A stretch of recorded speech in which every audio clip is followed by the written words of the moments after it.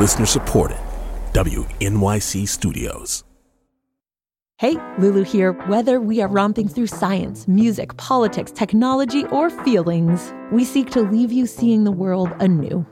Radiolab adventures right on the edge of what we think we know, wherever you get podcasts.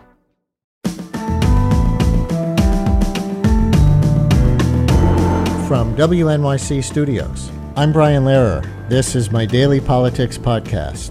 It's Wednesday, February 1st.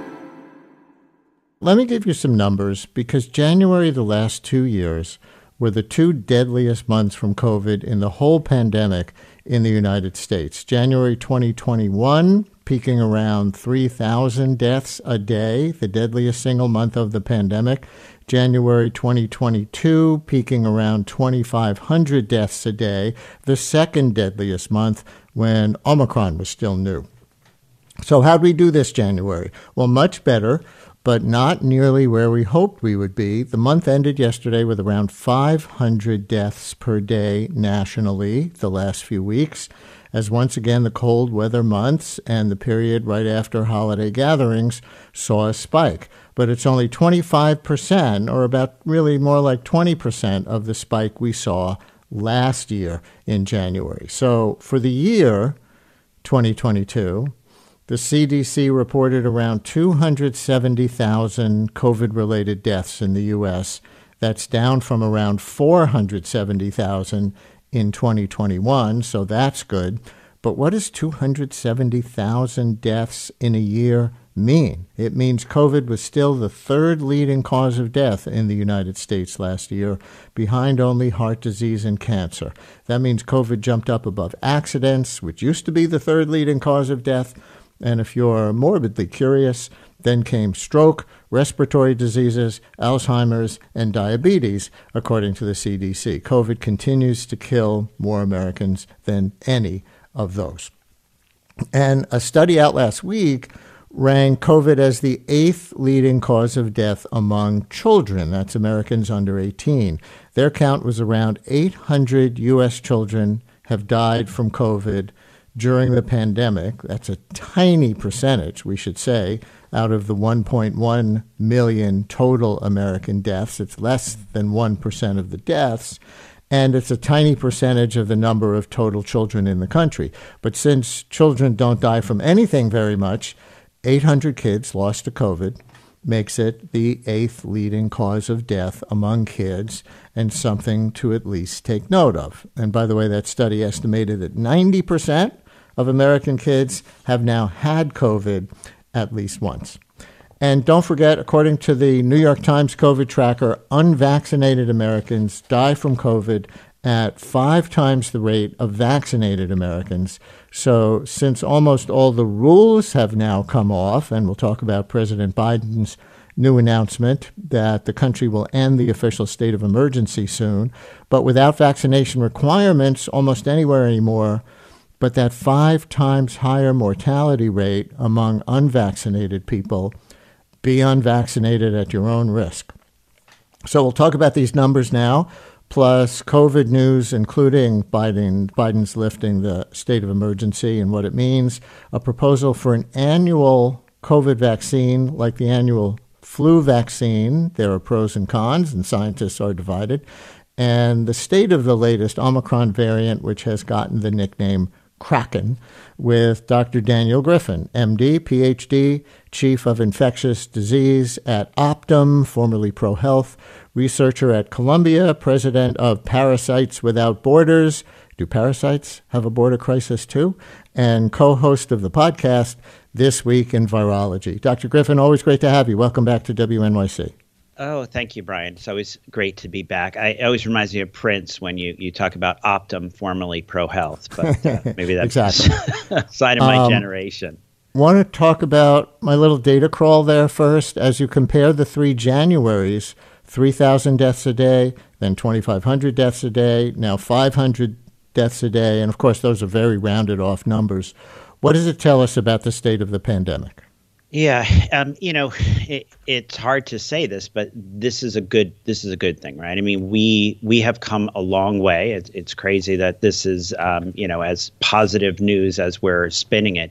But we had reached a peak early in the pandemic. People may still remember. A lot of us are trying to forget where just here in New York alone, we were seeing 2,000 deaths a day. Then we were getting to these high peaks, and now we're sort of celebrating at only 500 deaths per day. But these are dramatic reductions from where we were in the past. And why are we seeing these dramatic reductions? I think you can sum it up in one word, and that's immunity. 97% of our population, we estimate, has immunity, either from surviving prior infection, or vaccination, or in most cases, both. And another tough part about the numbers we're seeing is we have lost 1 million of the most vulnerable of our population, and about 1,000 of the most vulnerable children are not with us anymore. So, we are in a better place, but boy, this better place is only relative to how bad it was in years past. Right. And what about, if you can predict at all, how will this curve continue? So if this January's deaths nationally were only 20% of last January's 500 compared to 2,500, do you expect to see only 20% of that by next January? That would be 100 deaths a day. And then 20% of that in January 2025, which would only be 20 deaths a day? I wish I could be as optimistic as that suggestion is. And last week there was a FDA meeting where they were talking. We're in the specialty of trying to predict what's going to happen and what we can do about it. So I think, when we've gotten to this point that I suggested, 97% of our population is immune. This is what happens to an immune population if we don't throw more tools at this. So, there will be more children born. There will be people getting a little bit older each year. Unfortunately, the immunity that we're seeing here does not have the durability that certain diseases give us. So I don't think any of us are predicting this 80% drop each year. Unfortunately, unless we start using some of the tools that we have, I'm going to mention antivirals, unless we get better antivirals that more people are willing to use, we're still predicting surges. We're predicting, the highest of these surges will be right around this January period of time. But a challenge that came up at the meeting last week of the FDA is that this hasn't settled into, like the flu, with just a winter rise. We have seen over the last 3 years that there's also a summer rise as well. So that's going to be a challenge getting to where we want to be. The Kraken variant. A Kraken is a kind of giant octopus. It's also the name of Seattle's hockey team. Go Kraken, except when you play the Rangers, Islanders, or New Jersey Devils. And now Kraken is the nickname for the current dominant variant of COVID, more technically known as Omicron XBB 1.5. Is there something about this variant that resembles a giant octopus? Well, I think that the suggestion when it was named the Kraken variant was that, the sky would fall and this would be the end of all of us. And as I think all of us have experienced, we're still here to do, WNYC, Brian Lehrer show in the morning. It did not. Some of us aren't, but go ahead. But not everyone actually is here, right? 500 people a day did not make it to this point. So I want to, be sensitive to that. But, each time we see a rise in the number of cases, a rise in the number of hospitalizations and deaths, we tend to see a new variant. You can sort of go back through. But we were predicting in the fall that we would, as we talked earlier in the show, see a rise in cases and then all the results of that right around the December, January holidays. And we saw that. And every time there's a rise, there's a different amount of selection pressure to give us, a slightly different change in the virus. So what was the pressure this time? It was trying to get around that 97% immunity in our population. And that was what drove and continues to drive the success of the Kraken variant. But are we seeing it present much differently? No, we're seeing how a virus presents in an immunized population where in most cases, particularly those that are lower risk, it's presenting with milder symptoms. Even those that are high risk, it is often presenting milder. But again, we're trying to jump in because not all those people have a mild course. But no, we're not seeing some groundbreaking change that is foreboding the end of the world. A New York Times story on the variant last month said, what's unusual about XBB is that it was the product of two different forms of Omicron that both infected someone. As they were replicating inside that person, their genes were mixed together, and then we got a new hybrid. And this hybrid is very good at evading defenses from vaccines and infections. Is that your understanding, too, that there was like a patient zero for Kraken, apparently in New York, from what I read, who got two kinds of COVID at once, and they mixed together and formed this even more transmissible version? So I'm going to say yes. And actually, I was just sorry that you didn't quote This Week in Virology, where we discussed this in depth. But no, this virus has a couple different ways, two main ways that it can, gain fitness advantage. And one is we're pretty familiar with mutations, changes in the genetic code, RNA in this case, that changes the spike protein and some of the other features. But also coronaviruses can recombine. So as maybe people have learned, you can get more than one thing at the same time. You can even get more than one type of COVID, of SARS-CoV-2 at the same time.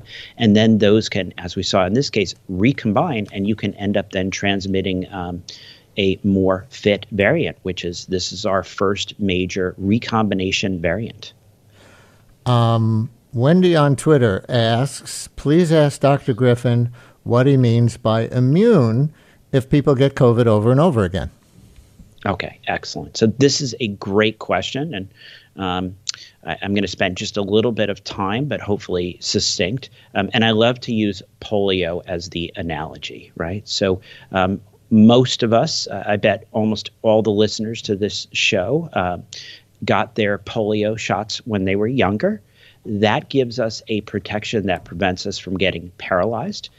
But as we've seen recently, you still can get infected with the polio virus. You just won't get paralyzed. So the immunity that we're talking about here that is durable with our vaccines and to some degree with prior infection is a reduction in your risk of getting severe disease, of ending up hospitalized, of dying.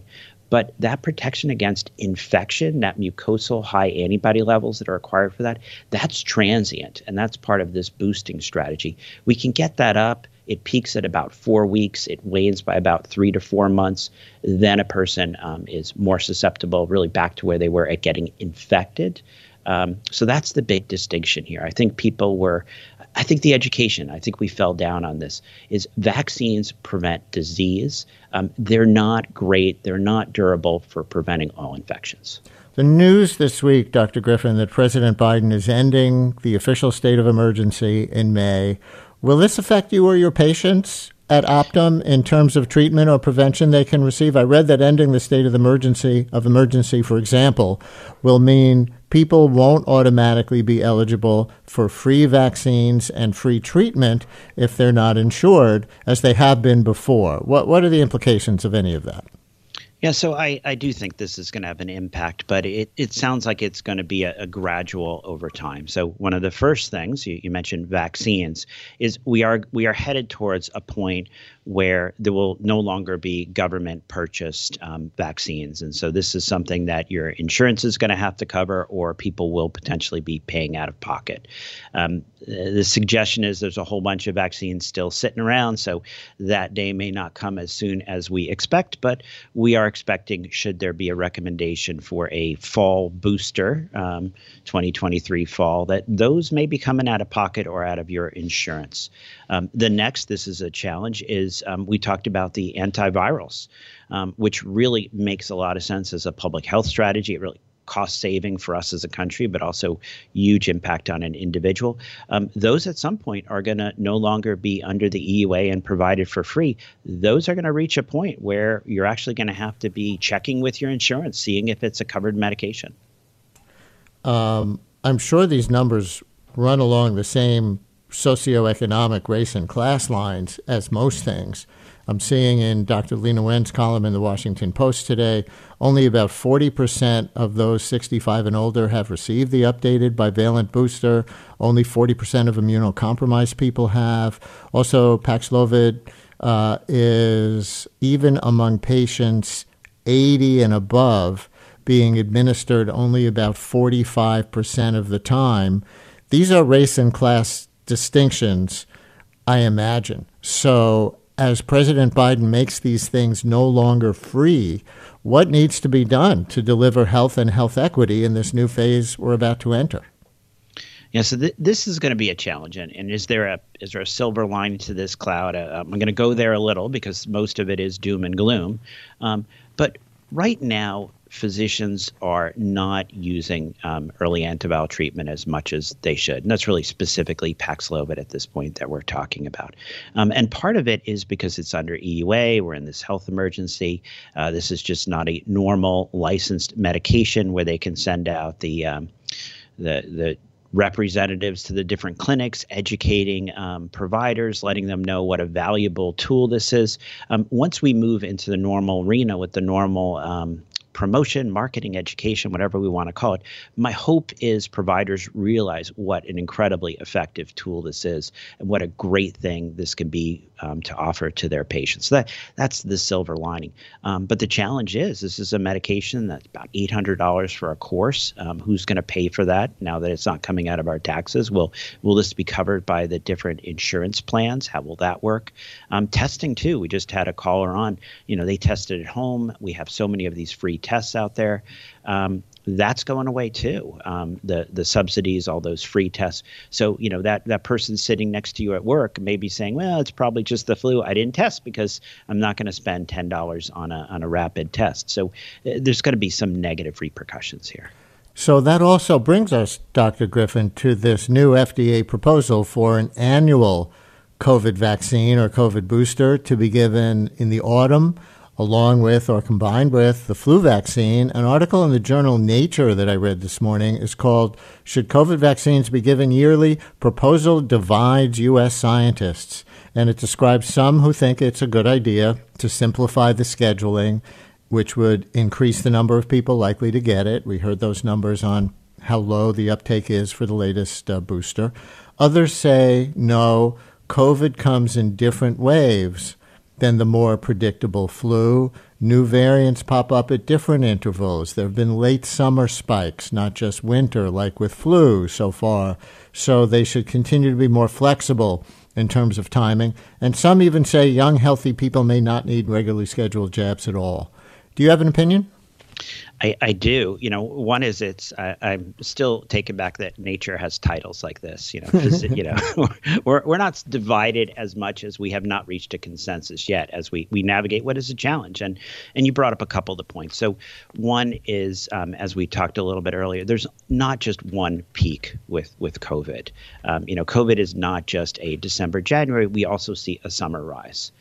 The other is the logistics of, getting people to get shots. As we saw when it was recommended this fall, we did not have everyone rush in and get those shots. And so this is not the flu.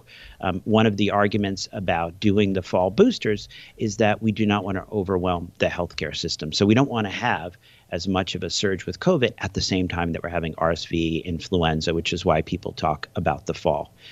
The other is the reality that extra boost that we talk about is really about a 3 to 4 month boost. So for certain individuals, going into the summer with a rise in the number of cases, there may be some consideration for individualizing that. The other side, which I think is the positive, is that the protection against severe disease, that 90% reduction, that number is durable. Sure, we can boost above that for a certain period of time.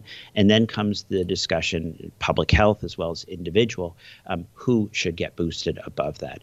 For the immunocompromised, they're counting on all all of us to get boosted. For those over the age of 50, I'm in that age, those over the age of 65, 70, even more so, the more we as a community can step up with boosting, with these other measures, the more we can help as a community. But we're Americans. We still have that myth, the myth of the Western rugged individual. We want to know, well, what about me? And the what about me is a more challenging question. So clearly, people over the age of 50, this is a worthwhile thing. But when you start getting into your teenagers, your people in your 20s, then it becomes more of a what am I doing for society as opposed to being as strong a push for that individual when you're looking at the data. Dr. Daniel Griffin, MD, PhD, Chief of Infectious Diseases at Optum Health, researcher at Columbia, president of Parasites Without Borders, and co-host of the podcast This Week in Virology. Thank you for so much information. We always appreciate when you come on. Oh, thank you so much. And everyone, be safe.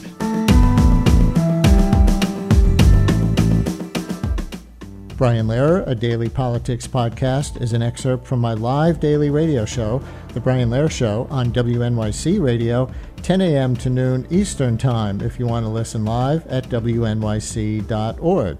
Thanks for listening today. Talk to you next time.